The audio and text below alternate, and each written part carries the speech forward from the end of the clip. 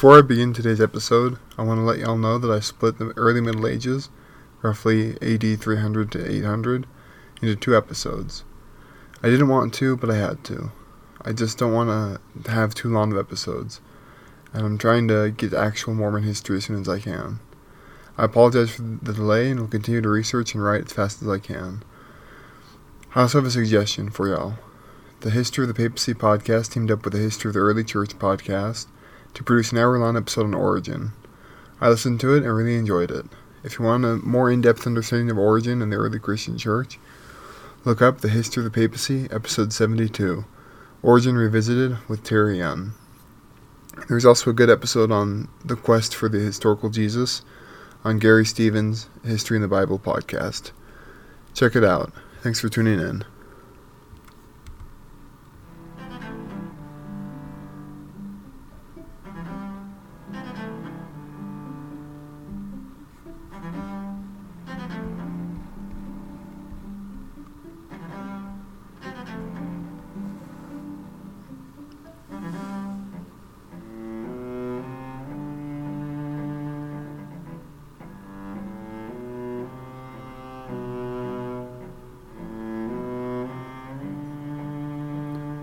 Hello, welcome to the Mormon History Podcast.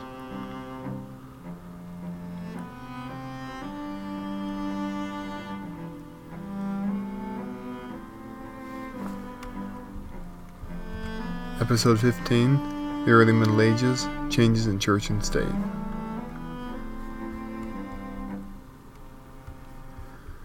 Around AD 272, in what is today known as Serbia, a baby boy was born to an officer in the Roman army and a woman named Helena. The officer was Flavius Constantius, and the baby boy was Flavius Valerius Constantinus, or as we know him today, Constantine.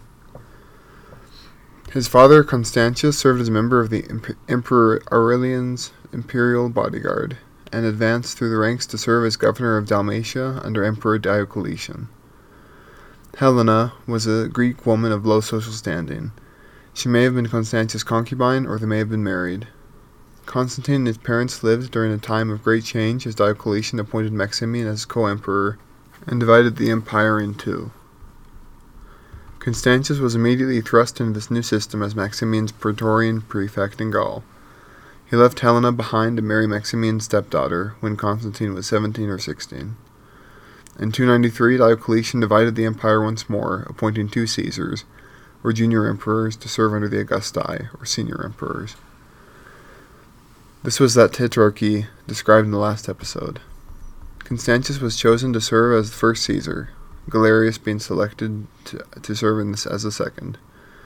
As soon as this happened, Constantine became the heir apparent of his father's position. He was taken to Diocletian's court, where he would be groomed for the purple.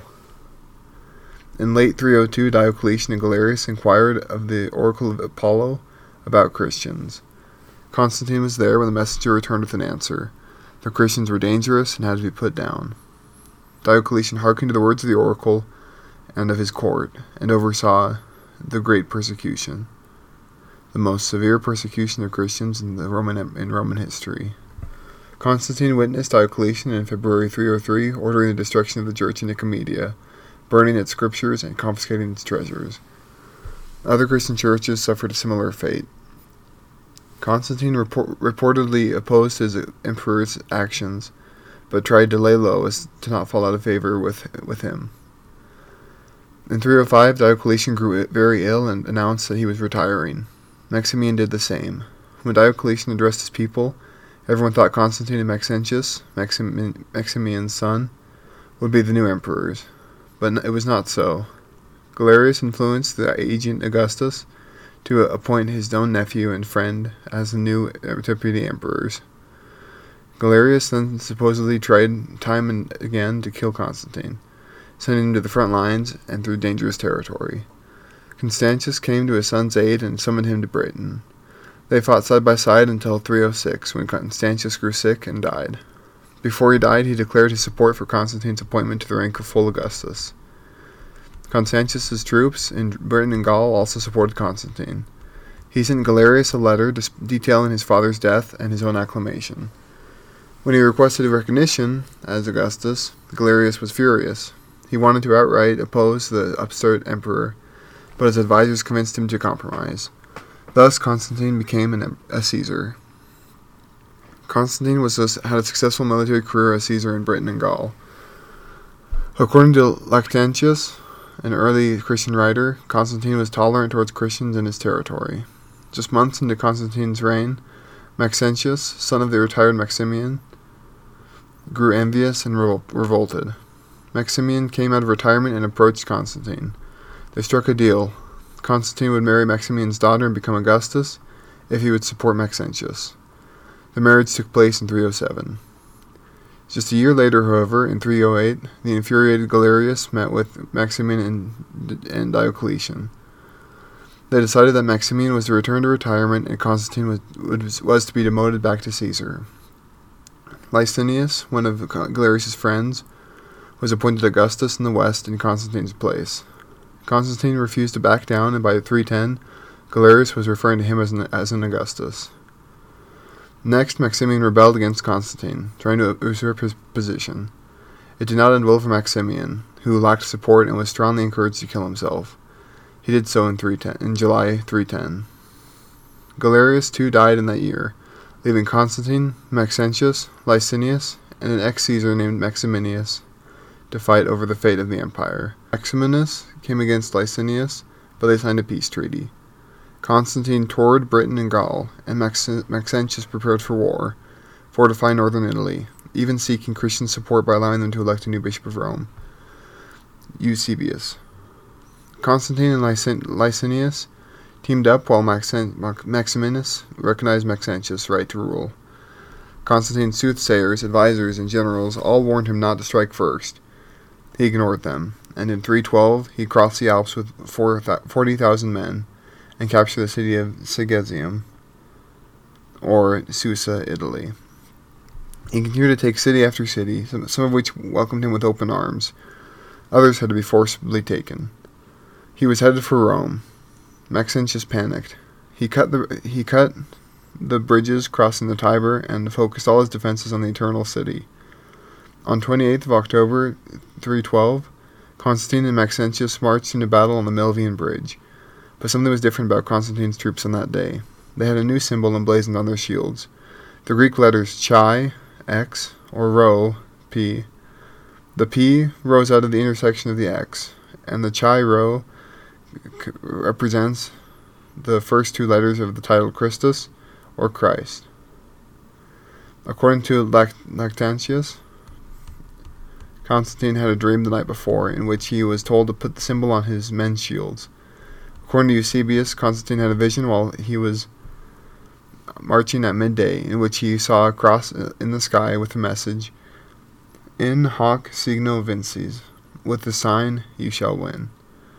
A fierce battle broke out. Maxentius made his last stand in front of the bridge, probably a temporary wooden or pontoon bridge, as the stone bridge had likely been destroyed in preparation of Constantine's arrival.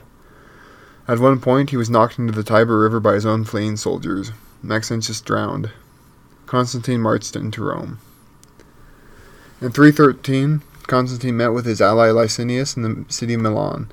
They agreed on the now revered Edict of Milan. The Edict of Milan is found in Lactantius's De Mortibus Persectorum, on the deaths of the persecutors, and in Eusebius's The History of the Church. The two copies have some divergences, and it is debated by some if the Edict of Milan was formalized at all. Property was restored to the Christians.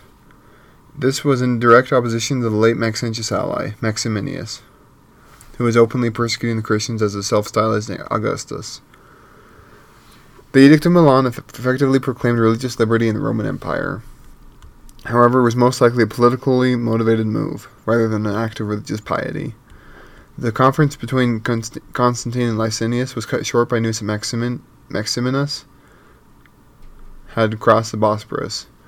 Licinius left to meet him and eventually defeated him.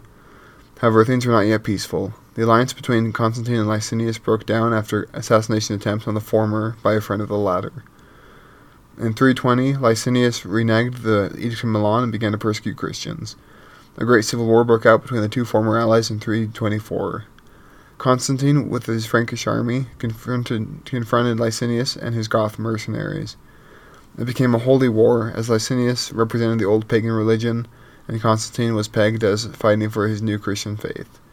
Licinius surrendered to Constantine in the fall of 324 at Nicomedia. The victorious Constantine would later have his rival hanged. Constantine I was now sole Roman emperor. That same year, in 324, Constantinople was founded. It would later be dedicated in 330, when it received its name, that would endure for more than 1,000 years.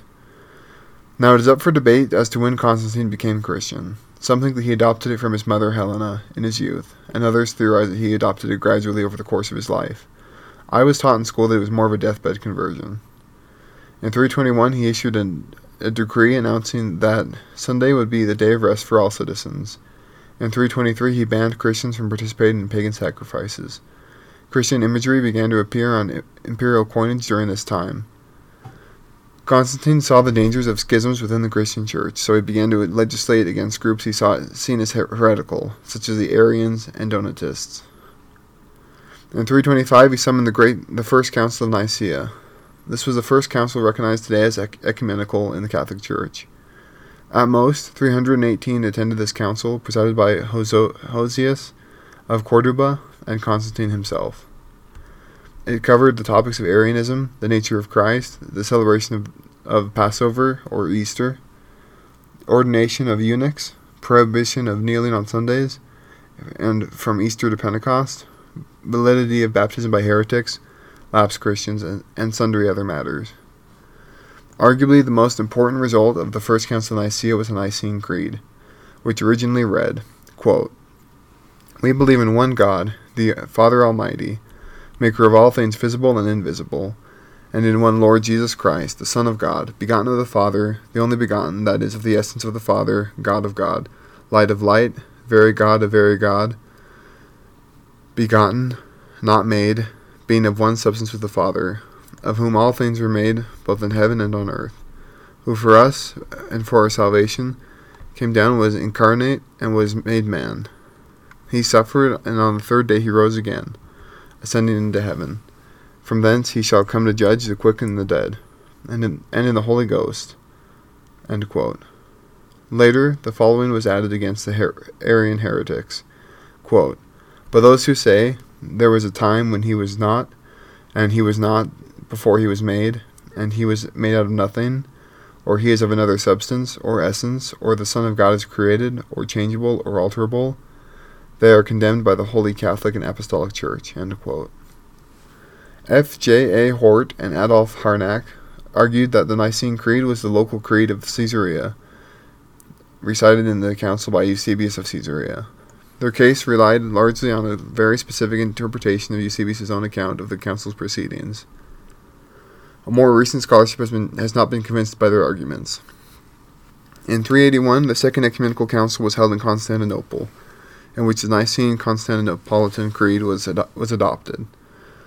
According to the Catholic Encyclopedia, it reads, quote, "We believe in one God, the Father Almighty, maker of heaven and earth, and of all things visible and invisible, and in one Lord Jesus Christ, the only begotten Son of God, and born of the Father before all ages, God of God, light of light, true God of true God, begotten, not made, consubstantial to the Father, by whom all things were made, who for us men and for our salvation came down from heaven, and was made incarnate of the Holy Ghost and of the Virgin Mary, and was made man, was crucified also for us under Pontius Pilate, suffered and was buried, and the third day rose again according to the Scriptures, and ascended into heaven, sits at whose kingdom sits at the right hand of the Father, and shall come again with glory to judge the living and the dead, of whose kingdom shall be no end. And in the Holy Ghost, the Lord and giver of life, who proceeds from the Father and the Son, who together the Father and the Son is to be adored and glorified, who spoke by the prophets.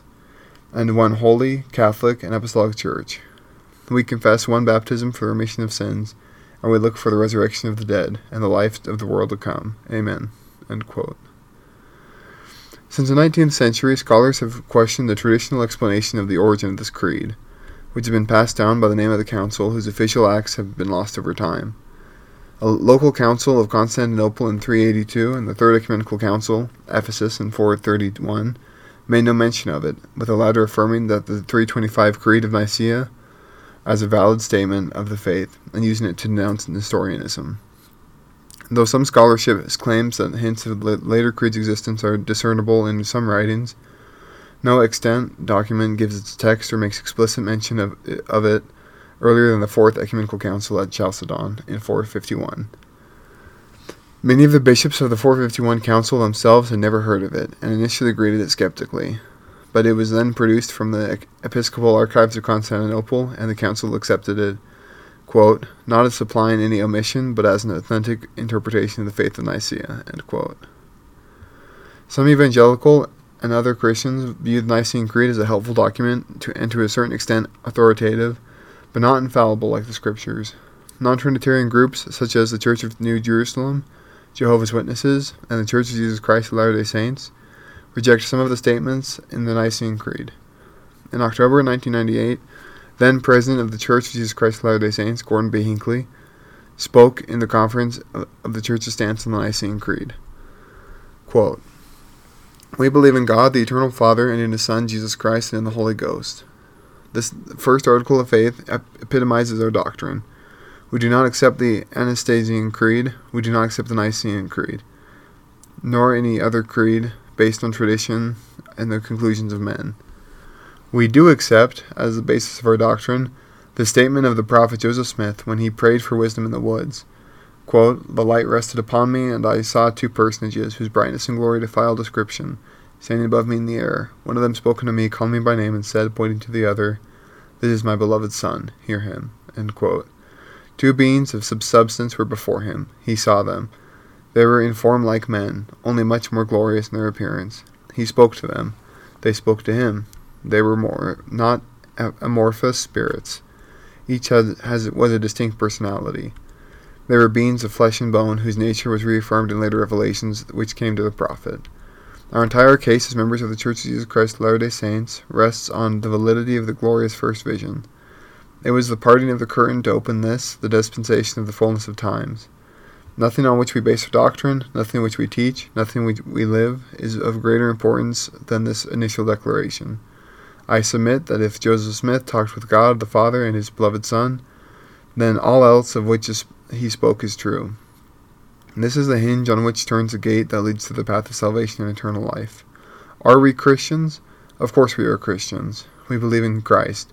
We worship Christ. We take upon ourselves in solemn covenant in His holy name. The church to which we live, to which we belong, carries His name. He is our Lord, our Savior, our Redeemer, through whom came the great atonement through salvation and with salvation and eternal life. End quote.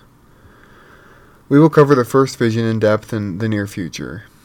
More recently, in 2007, Elder Jeffrey R. Holland of the Quorum of the 12 Apostles spoke in conference. Quote, in the year AD 325, the Roman Emperor Constantine convened the Council of Nicaea to address, among other things, the growing issue of God's alleged Trinity in unity.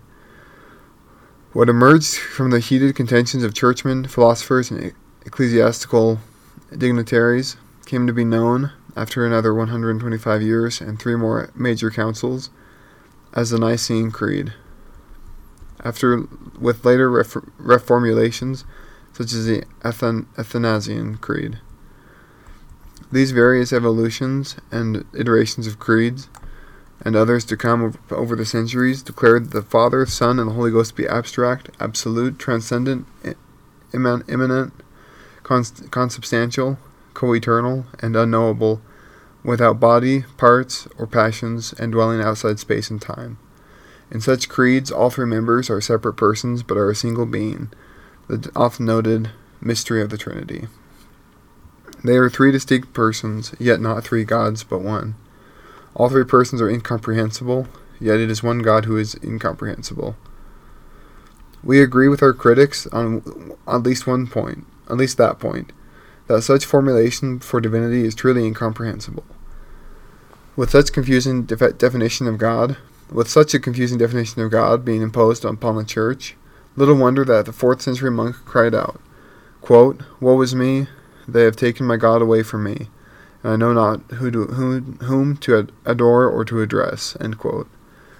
How are we to trust, love, worship, to say nothing of strive to be like one who is incomprehensible and unknowable? What of Jesus' prayer to his Father in heaven, that this is life eternal, that they might know thee, the one true God, and Jesus Christ whom thou hast sent? It is not our purpose to demean any person's beliefs nor the doctrine of any religion. We extend to all the same respect for their doctrine that we are asking for ours. That too is an article of our faith. But if one says that we are not Christians because we do not hold a 4th or 5th century view of the Godhead, then what of those first Christian saints, many of whom were eyewitnesses to the living Christ, who did not hold such a view either? We declare it as self-evident from the Scriptures that the Father, the Son, and the Holy Ghost are separate persons, 3 divine beings, noting such unequivocal illustrations as the Saviour's great intercessory prayer, just mentioned, his baptism at the hands of John, the experience on the Mount of Transfiguration, and the martyrdom of Stephen, just to name 4. End quote. Constantine worked to enforce the canons and decisions made at the First Council of Nicaea. He prohibited the celebration of the Lord's Supper on the day before the Jewish Passover, meaning Christianity had definitely broken away from the Jewish tradition. In addition, Christians began to use the solar Julian calendar instead of the lunar solar Hebrew calendar. Constantine also made laws against the Jews, forbidding them from circumcising their slaves, owning Christian slaves, seeking converts, or attacking Jewish Christian converts. In order to not alienate the Senate with all these pro-Christian reforms, Constantine also reformed the way one would become a senator, favoring the old elite over the young upstarts. He also worked to combat the extreme inflation that occurred during the crisis of the 3rd century, introducing a new form of currency, the solidus coin. He confiscated treasures and statues from pagan temples and melted them down into coins. When Constantine became emperor, he brought his mother Helena into the spotlight. She received the title of Augusta Imperatrix in 325. Constantine gave his mother unlimited access to the national treasury to locate the relics of Judeo-Christian tradition. She immediately headed for the Holy Land. Eusebius recorded the details of her pilgrimage to Palestine. While in the Holy Land, she had the Church of the Nativity in Bethlehem and the Church of Elona in the Holy Land on the Mount of Olives constructed. She also made a search for the true cross. When 3 crosses were presented to her, she brought forth a dying woman to test the crosses. The woman touched the first 2 crosses and nothing happened. When she touched the 3rd cross, she was healed. Helena declared that this was the true cross on which Christ was crucified, and had her son order the building of the Church of the Holy Sepulchre on the site of the discovery. Wherever Helena went, she found relics, and ordered churches to be built. Among these relics were the nails of the crucifixion and the holy tunic, supposedly worn by Jesus. She was also responsible for the large population of cats on Cyprus, as she imported hundreds from Egypt or Palestine in order to rid a monastery of snakes. She eventually died in 330 and was buried in a grand mausoleum in Rome.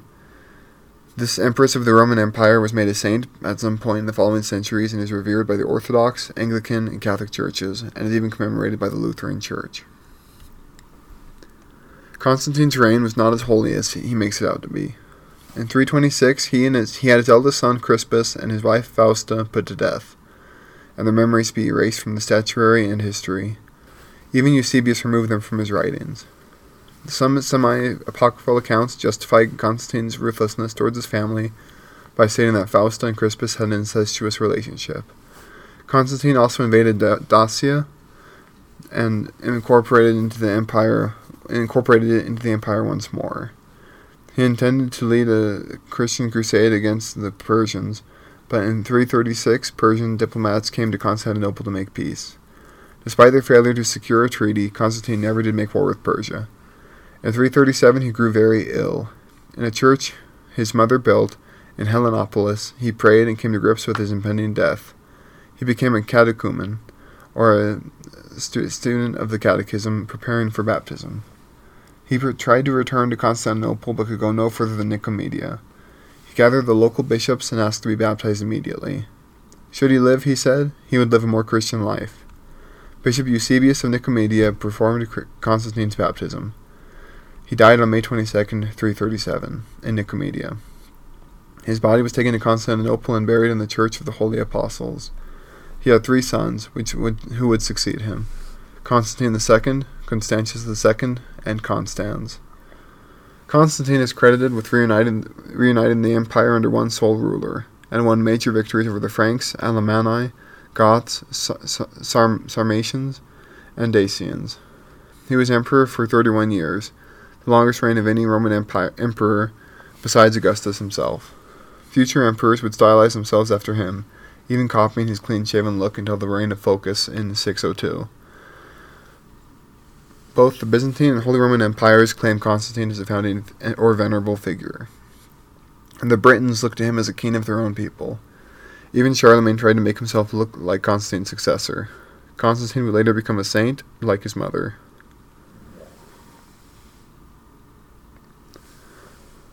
Let us take a moment before we move on in the history of Rome to look at a few popes.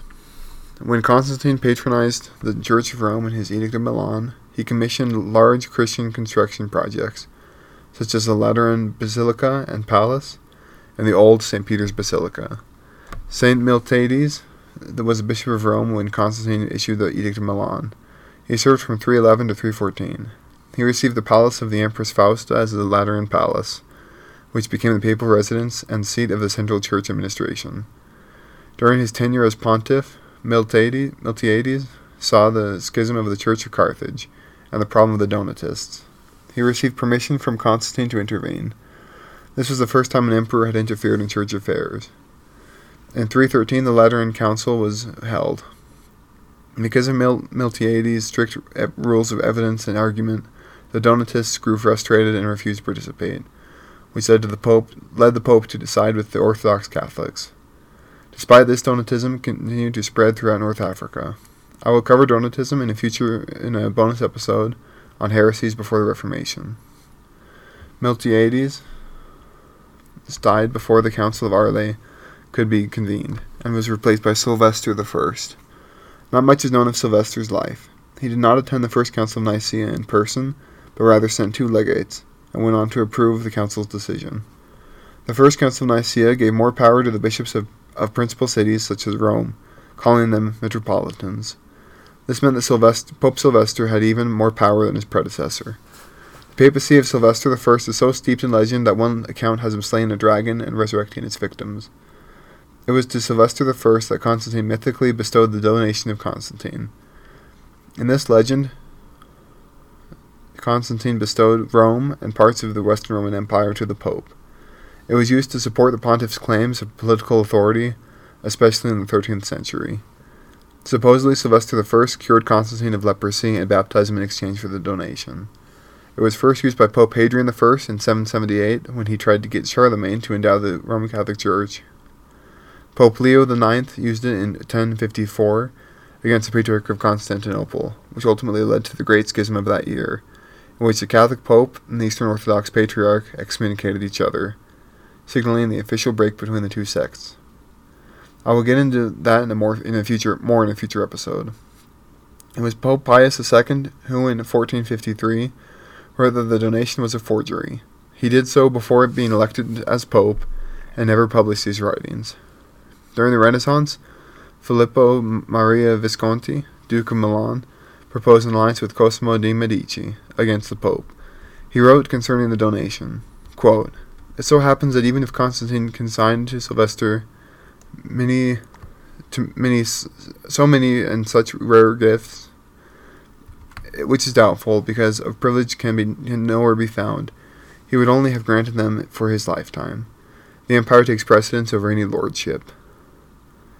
Caesar Baronius, in his Annales Ecclesiastici, published from 1588 to 1607, wrote that the donation was a forgery. From that point on, this became almost universally accepted. The Roman Empire was passed on from Constantine to his 3 sons, Constantius II, Constantine II, and Constans. Constantius II ruled the Asian provinces and Egypt. In 340, his brothers clashed over the western provinces, leaving Constantine II dead and Constans a sole ruler over the west. He was assassinated by the usurper Magnentius. Constantius II defeated his brother's assassin, becoming the sole Roman emperor in 350. In 355, Constantius II installed the anti-pope Felix in place of Pope Liberius, who he banished for refusing to condemn St. Athanasius, one of the church fathers I will cover in the next podcast. And this is important because it illustrates the control that the emperor had over the church. This dynamic will shift over time with the fall of Rome, as the Catholic Church becomes more powerful than the post-Roman monarchs. Constantius found that he could not rule the empire alone, so he elevated his cousin, Constantius Gallus, as rank of Caesar. This Caesar proved to be corrupt and violent, so Constantius II put him to death. In 355, he promoted his last surviving cousin, Gallus' younger half-brother, Julian, to the rank of Caesar. 5 years later, Julian made himself Augustus, leading a war between the two cousins. Constantius II grew too ill to fight and died later the next year in 361. He named Julian as his successor. Julian was the emperor for 2 years, until he was mortally wounded fighting the Sassanid Persians in 363. He totally rejected Christianity and is known as the last non-Christian Roman emperor. He led purges of the Roman bureaucracy, seeking to drive Christianity out of the governing classes of the empire. He wanted to restore Hellenistic polytheism as a state religion, restoring pagan temples and reversed many of Constantine's pro-Christian laws. In 362, Julian declared freedom of religion, in which the Roman Empire did not impose any religion on its provinces. This was seen as an act of favor towards the Jews, in order to upset the Christians. Because of his preference to paganism versus Christianity, he would become known as Julian the Apostate. According to legend, when Julian died, he said, "You have won, Galilean," supposedly expressing his recognition that, with his death, Christianity would become the empire's state religion. With the death of Julian, the Constantinian dynasty fell. The purple was taken up by Jovian, one of Julian's generals. His short reign of 8 months saw peace with Persia and the re-establishment of Christianity as a state church. His reign was far from perfect, however, as he severely persecuted those who still worshipped ancestral gods, and he burned down the Library of Antioch in 363. Unlike his predecessors, he favored Athanasius, and reinstated him to the archiepiscopal throne. He was succeeded by Valentinian, or Valentinian the Great. Valentinian made his brother Valens his co-emperor, giving him rule of the eastern provinces, while he ruled the rest. He and his general, Theodosius, put down revolts in Africa and Britain, and the latter revolt being the Great Conspiracy by the Picts, Scots, and Saxons. Valentinian was a successful emperor, the last to campaign across the Rhine and Danube rivers. His brother Valens was killed at the Battle of Adrianople, in which a confederated barbarian army defeated the Roman legions on August 9th, 378. This was the beginning of the end for the Western Roman Empire. The vacancy in the Eastern Roman Empire was filled by Theodosius I, son of Valentinian's general. Valentinian, meanwhile, died in 375 and was succeeded by his sons, Gratian and Valentinian II. They ruled together as Christian emperors until Gratian died in 383. Valentinian continued alone as emperor until he died in 392. In that year, Theodosius I unified the empire for one last time. He issued decrees that officially made the Nicene Christianity the official state religion for the Roman Empire. A contemporary of Theodosius I was Pope Damasus I, who served as pontiff from 366 to his death in 384. He oversaw the Council of Rome of 382, which established the canon or official list of sacred scripture. He supported Jerome's writing of the Vulgate Bible in 382. Damasus I wasn't a big fan of St. Basil of Caesarea, who to him represented the Eastern Church. He refused to help him against the seemingly victorious Arian threat. Peter II, Patriarch of Alexandria and successor of Athanasius, sought refuge in Rome from the Arians. Damasus received him and supported him against his enemies, thus reconciling the Catholic Church and the Church of Antioch. Damasus I encouraged the veneration of Christian martyrs, setting up grave sites and memorials. Ironically, when he died after his 18-year reign, he was buried in a basilica that is now lost to history. After Damasus died, Pope Siricius was elected. He was known as a very active pope in response to a letter from Himerius, bishop of Tarragona. He issued decisions on 15 different points, on matters regarding baptism, penance, church discipline, and the celibacy of clergy. His are the oldest completely preserved decretals, which strengthen the idea of papal primacy. Although sources say that Pope Siricius was the first bishop of Rome to style himself pope, other authorities say that the title pope was from the early 3rd century, an honorific designation used for any bishop in the West. In the East, it was used only for the Bishop of Alexandria. Pope Marcellinus, who died in 304, is the first bishop of Rome shown in sources to have had the title pope used of him. In the 6th century, the imperial chancery of Constantinople normally reserved this designation for the Bishop of Rome. From the early 6th century, it began to be confined to the West, to the Bishop of Rome, a practice that was firmly in place by the 11th century, when Pope Gregory VII declared it reserved for the Bishop of Rome.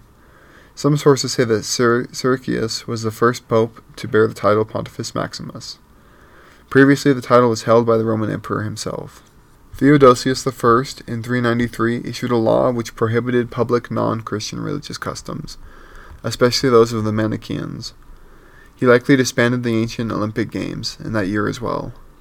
He died in 395 and was buried in Constantinople. He was praised by Ambrose for his suppression of paganism. Unfortunately, his army dissolved upon his death, and the Goths began to raid as far as Constantinople. Arcadius, an 18-year-old, inherited the Western Empire, and Honorius, a 10-year-old, received the West. 20 years prior to the death of Theodosius, a horrifying force was made known to the Romans. Leading up to the Battle of Adrianople, there was a huge influx of Gothic refugees, seeking protection within the borders of the Roman Empire. Something terrifying had driven them from their homes in the Pontic steppes, something that would become known to the Romans around the time of their great defeat at the hands of these fleeing Goths. This force, which had displaced so many people, was the Huns. The Huns' invasion across Volga into the Alan lands was possibly caused by an El Niño mega drought in Central Asia. Either way, for those who came into contact with these so-called barbarians, it seemed like a scourge from the gods. By 395, the Huns had arrived in the Roman Empire. They attacked Thrace, overran Armenia, pillaged Cappadocia, and threatened Antioch in Syria.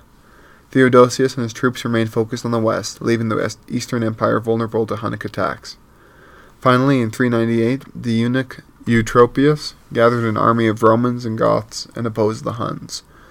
Whether or not Eutropius had an effect on the Huns, it is not certain. What we do know is that the Huns left the Eastern Roman Empire to invade the Sassanid Persia. They were almost successful in sacking the Persian capital, but were badly defeated and retreated into the Caucasus Mountains. But the Huns were far from finished. They continued to threaten the quote-unquote barbarian tribes of Europe, causing the Vandals, Sueves, and Alans to cross the Rhine into Gaul in 406. In 408, the Huns returned to wreak havoc on the Eastern Roman Empire. Meanwhile, both Alaric of the Visigoths and Honorius of the Western Roman Empire began to employ Hunnic mercenaries in their armies, allowing potential enemies to enter freely into their ranks. If anything, they were creating armies that were no longer loyal to their cause. In the Roman Empire, especially the western portion, the emperors became more corrupt and less effective. Honorius, the underage emperor, was placed in the care of a man named Stilicho. Stilicho, nicknamed the Last of the Romans, tried to reunify the empire as his regency was filled with revolts and invasions by Germanic tribes. Stilicho came against the Visigoth king Alaric when the latter invaded Macedonia. Stilicho came out victorious but allowed the Visigoth king to escape. Alaric went on to invade Italy in 402. Stilicho defeated Alaric twice in Italy before a truce was made. Alaric went to Illyricum. 2 years after, in 405, there was another major invasion of Italy by Ragadasius, who led a combined army of Alans, Sueves, and Vandals. Stilicho used mercenaries to defeat Ragadasius before turning east to threaten to declare war on the Eastern Roman Empire, if they didn't hand over the eastern half of Illyricum, or part of the Balkans. Stilicho planned on using Alaric to make his move against the Eastern Romans. He didn't get the chance, as he had to turn around and try to prevent Britannia and Gaul from completely falling into the hands of the Germanic tribes. A lack of Roman support in these areas led to a rebellion in Britain under Constantine III, who declared himself Western Roman Emperor in opposition to the young Honorius. Stilicho's failure to deal with Constantine and rumors of his ambitions led to a mutiny among his own troops. He would be executed in 408, leaving the incompetent Honorius to face another invasion by the Visigoths under Alaric. Honorius employed the strategy of waiting and seeing what would happen. The citizens of Rome starved under the Visigothic siege, and there were reports of cannibalism in the city. In August of 410, Rome fell to the Visigoths, the first barbarian capture of the city in almost 800 years.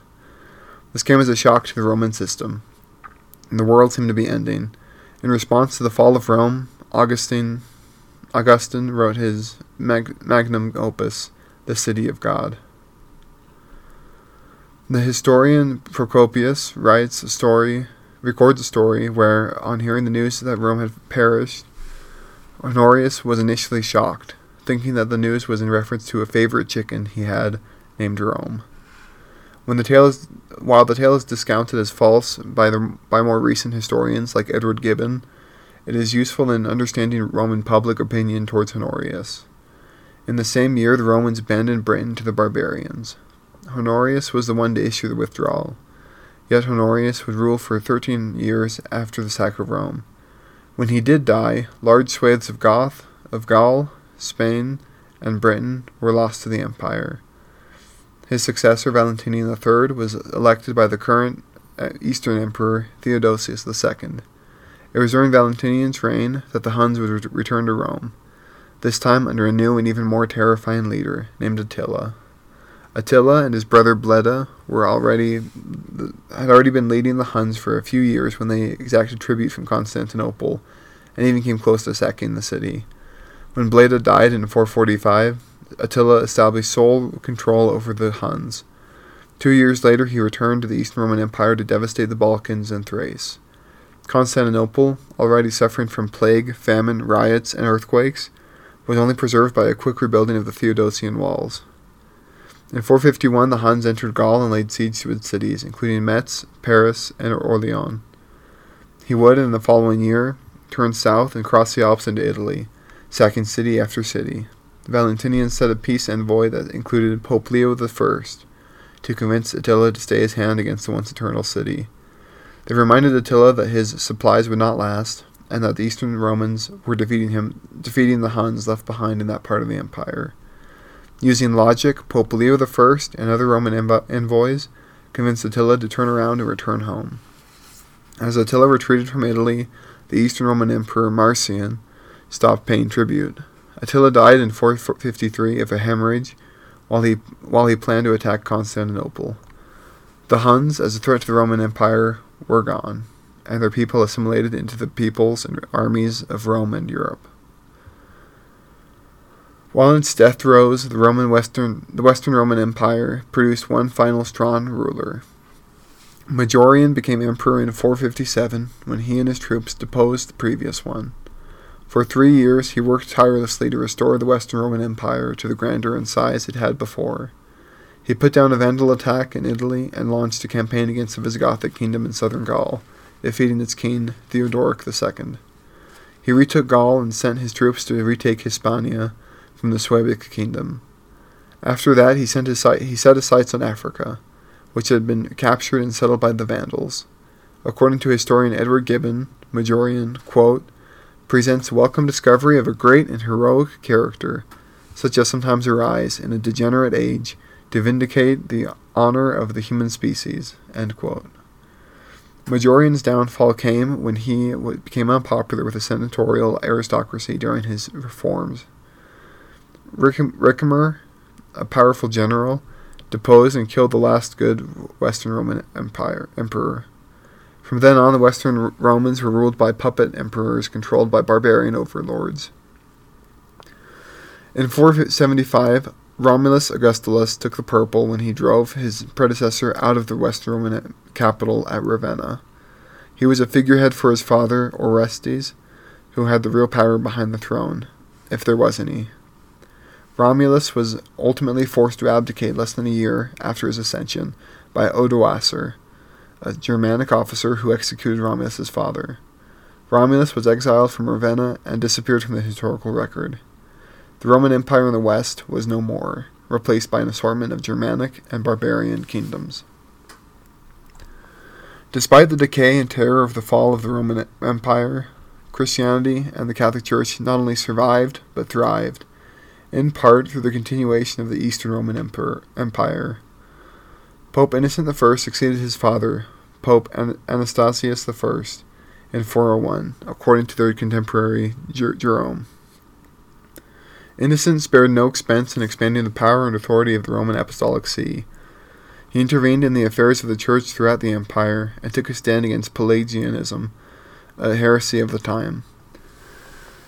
In 405, Innocent saw the closing of the canon of the Bible with an official list of canonical books published to the whole of the Church. When Alaric sacked Rome, Innocent permitted private pagan practices, according to the historian Zosimus. However, Zosimus also suggests that this was an attempt by pagans to restore the public worship failed due to the lack of public interest, suggesting that Rome had been successfully Christianized in the last century. Innocent died in 417. In 431, the Council of Ephesus was summoned by Theodosius II to settle the dispute between Nestorius, father of Nestorianism, and Cyril of Alexandria, the patriarch of that city. The pope at the time was Celestine, and he sent papal legates to represent him, to not take part in the discussions but to give judgment on them. Cyril presided over the 7 sessions of the council, which ended on July 31st. In the final session, 5 canons were passed, condemning Nestorius and his followers as heretics. Anyone who did not accept the council's decrees would be deposed from clerical office or even excommunicated. The 7th canon of the Council of Ephesus condemned any departure from the Nicene Creed.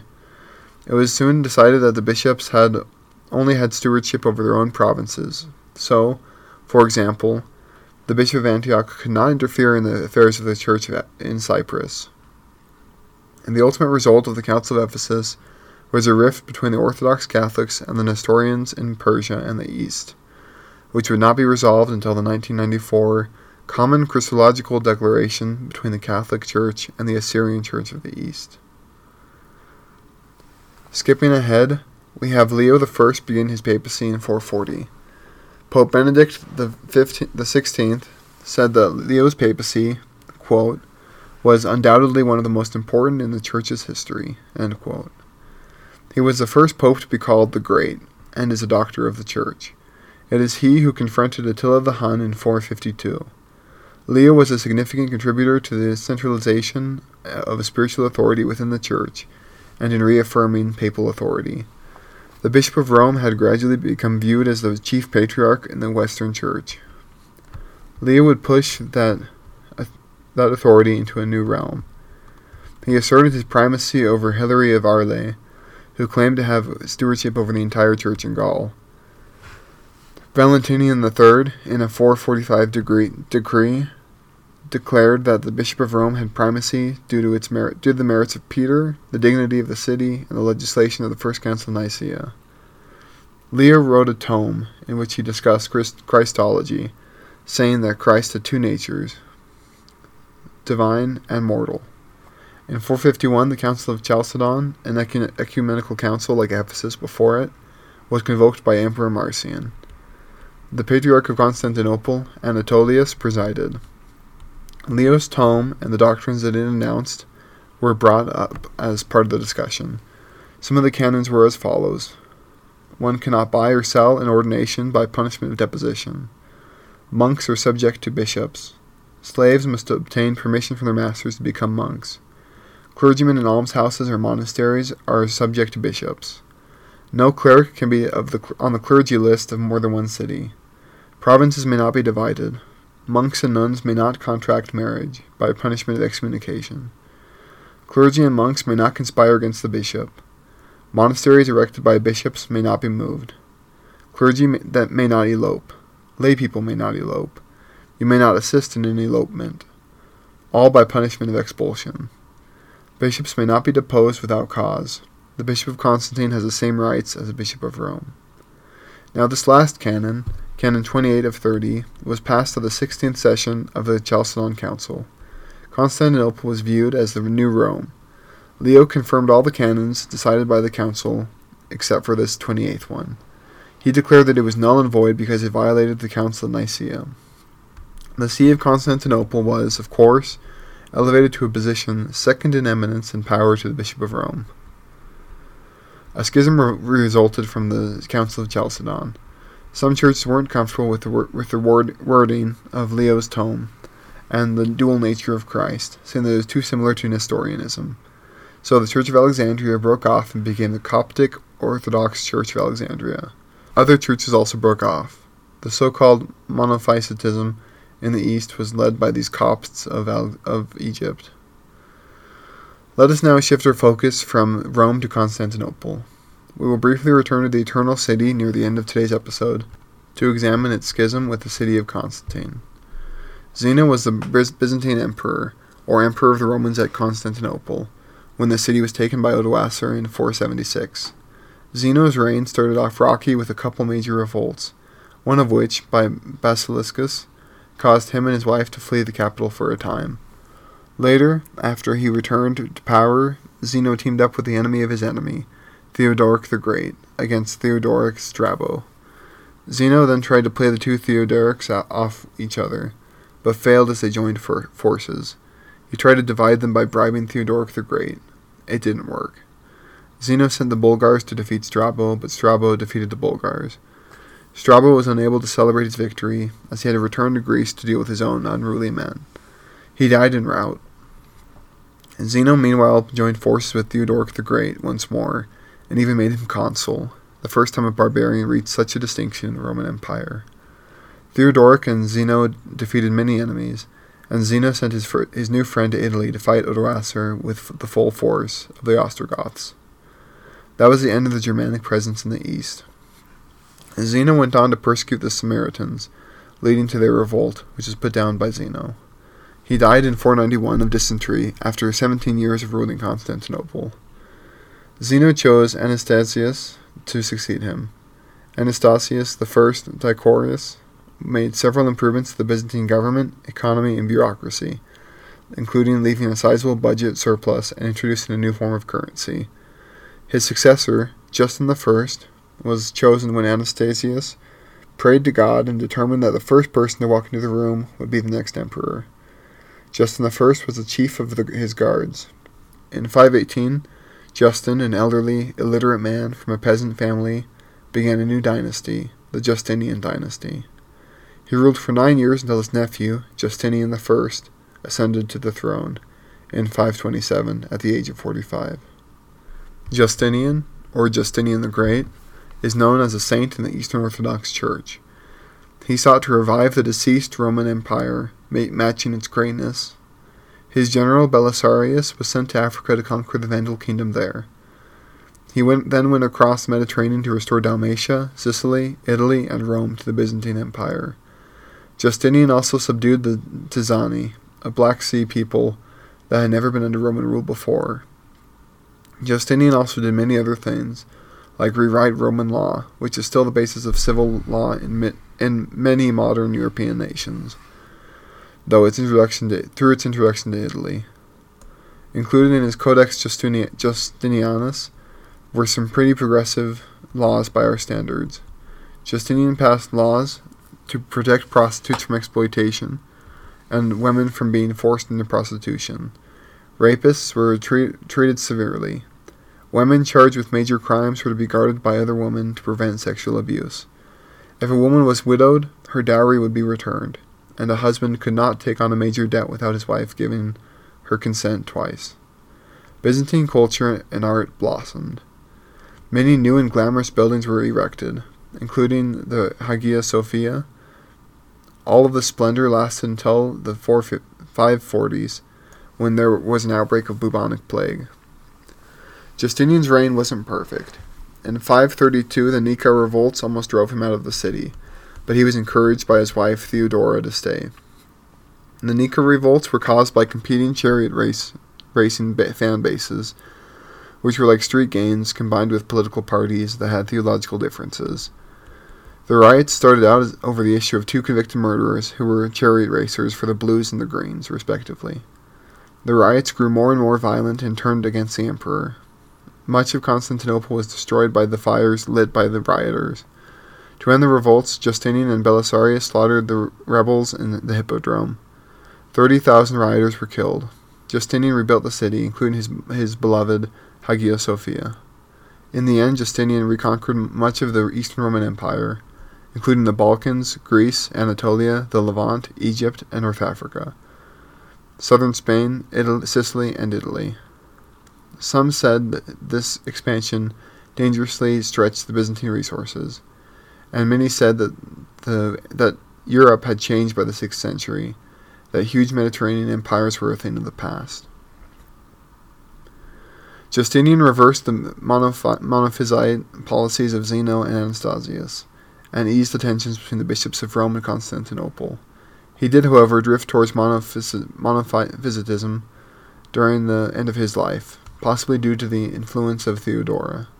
He convoked the Ecumenical Second Council of Constantinople, which consisted of mostly Eastern bishops, with 9 from Illyricum, 7 from Africa, and none from Italy.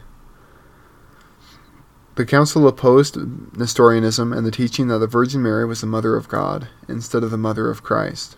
Justinian hoped to bring the Chalcedonians and Monophysites back together, in a spirit of reconciliation.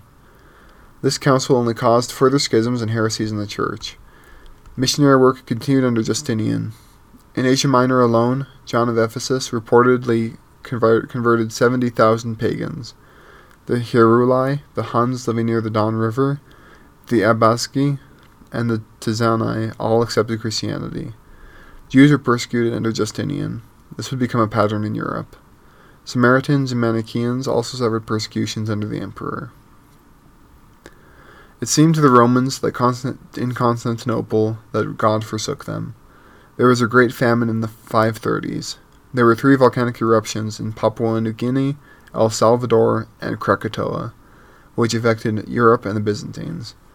There was also a meteor shower. It is a mystery as to if and how these natural disasters occurred in unison. Scientists are still baffled. In 542, the plague of Justinian broke out. Second only to that of the 14th century, this bubonic outbreak killed tens of millions throughout the world. Justinian himself barely survived the outbreak. In 551, there was a massive earthquake that could be felt from Antioch to Alexandria. Theodora died, possibly of cancer, in 548. Justinian would outlive her for 20 years before dying childless in 565. His nephew, Justin II, succeeded him. With the death of Justinian, the Byzantine Dark Ages were ushered in, not to be lifted until 717. Justin II reigned until 574 when he retired. His reign saw war with the Sassanid Empire and the loss of much of Italy. He abdicated in favor of his general and adopted son Tiberius II Constantine, who ruled until 582. Tiberius was successful against the Persians and tried to restore Justinian's Western Empire. His son-in-law, Maurice, inherited the Byzantine Empire. Maurice defeated the Persians so that the Romans no longer had to pay thousands of pounds of gold annually for peace. He fought the Avars in the Balkans, pushing them back across the Danube by 599. Because of financial difficulties and constant warfare, the dissatisfied general Phocas usurped the throne in 602. A 26-year-long war broke out between the Byzantines and the Sassanid Persians, which would leave both parties weak for the approach of a third party, which we'll get into next in this episode. Phocas ruled for 8 years until Heraclius took Constantinople in 610. Heraclius introduced Greek as the official language of the Byzantines. He also saw the end of the 26-year-long war with Persia, and he built up the Byzantine defenses and military. He saw the arrival of a new enemy, which would prove not only to threaten the Byzantines and Persians, but later the European nations. This was the seemingly unstoppable force of the Muslim Arabs. Islam has its origins in the Prophet Muhammad, born in 570. He had a vision in 610 of the Archangel Gabriel, who called him to be a prophet. He passed on Gabriel's words to his friends, who wrote them down. These writings and revelations became compiled into the Quran. Muhammad preached in Mecca and the Arabian Peninsula. Due to persecution, he fled to Abyssinia, to the empire of Aksum. They then emigrated to Medina in 622. In Medina, the Muslims, or followers of Muhammad and his new religion of Islam, established their prophet's political and religious authority. A commune was established there, and the Muslims, Christians, Jews, and pagans lived in harmony. The people of Mecca attacked Medina in 624, but were driven back. The Arab tribes in the rest of the peninsula banded together to annihilate Medina and the new Islamic religion. After an intense battle, a treaty was written up in 628. Muhammad died in 632, leading to a succession crisis. Abu Bakr was made the first caliph. The Quran was compiled into a single volume and was carried with the Muslims in their conquests. Abu Bakr died after 2 years as caliph, but his successor, Umar, carried on the caliphate. First, the whole Arabian Peninsula came under control of the caliphate. Umar was assassinated by the Persians in 644, but Uthman was elected as his successor. Ali became caliph when Uthman was killed in 656. In 661, Ali was also killed, and Hassan ibn Ali signed a peace treaty with Muawiyah, beginning the Umayyad dynasty. But a schism occurred during this time. The majority believed that the first 4 caliphs were illegitimate. They became known as the Sunnis. The minority, known as the Shia, believed that only Ali and some of his descendants should rule. The Umayyad Caliphate, at its greatest extent, stretched from modern-day Pakistan to the Middle East, through the Middle East and North Africa to Al-Andalus, or Muslim Spain. In the late 7th and early 8th centuries, the Arabs laid siege to Constantinople. They failed due to the impenetrable Theodosian walls and the use of Greek fire on Arab ships. The Byzantines were also aided by the second ruler of Bulgaria, Khan Tervel, called the Savior of Europe. In 750, the Umayyad Caliphate was replaced by the Abbasid Caliphate, a smaller empire from Algeria to Pakistan. Its capital, Baghdad, became a center for great learning and knowledge, advanced in the fields of science, culture, philosophy, and invention. This period became known as the Golden Age of Islam. It lasted until 1258, when the Mongols under Hulagu Khan sacked Baghdad. The capital was then moved to Cairo until the Ottoman conquest of Egypt in 1517. Before I end today's long episode, I will revisit Rome to bring it into the Middle Ages. But first, in Constantinople, Leo III established the Isaurian dynasty, bringing the Byzantine Empire out of the Dark Ages and a 20-year-long period of anarchy. He came to power in 717. Whether or not icons should be used in worship was the debated issue of the day. Icons are religious works of art, usually paintings, that depict different people or aspects of Christianity, most commonly Christ, Mary, saints, or angels. According to the Eastern Orthodox tradition, icons were in use since the beginning of Christianity. There is a legend that Pilate used the first icon. Eusebius wrote that King Abgar of Edessa wrote to Christ, asking him to come heal him. Another later account of Abgar's request involved Christ sending the king a divinely created icon. Irenaeus wrote scornfully of the practice of icons in worship. Quote, "They also possess images, some of them painted and others formed from different kinds of material, while they maintain that the likeness of Christ was made by Pilate at the time when Jesus lived among them. They crown these images and set them up, along with the images of the philosophers of the world, that is to say, with the images of Pythagoras and Plato and Aristotle and the rest. They also have other modes of honoring these images, after the same manner of the Gentiles, pagans." End quote. This criticism shows us that in some form, among some Christians, icons were in use. Over time, icons became pretty popular, but not everyone was in favor of the use of icons. Iconoclasm refers to the Greek word for image struggle, or war on icons. There were 2 periods of Byzantine iconoclasm. We will discuss the first, from 726 to 787. A volcanic eruption in the Aegean caused the great loss of life, with tsunamis striking parts of the Byzantine Empire. Emperor Leo III interpreted this as God's punishment for the use of icons. At some point, by 730, Leo III removed a prominent icon of Christ from the palace gates, replacing it with a cross. In 730, he issued an edict that forbade the veneration of icons. Due to this edict, the Patriarch of Constantinople resigned or was deposed because he would not give up his icons. Pope Gregory II already had conflicts with Leo III, refusing to pay increased taxes.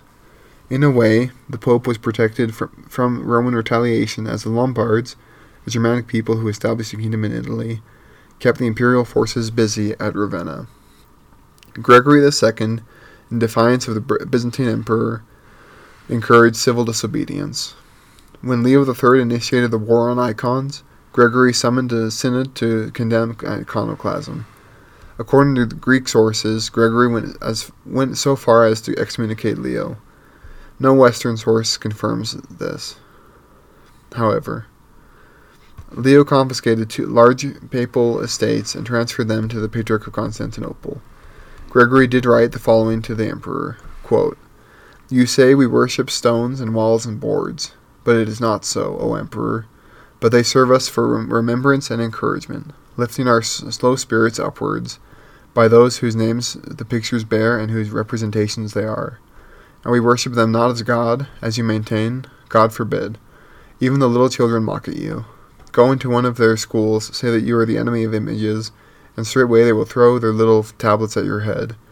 And what you have failed to learn from the wise, you may pick up from the foolish.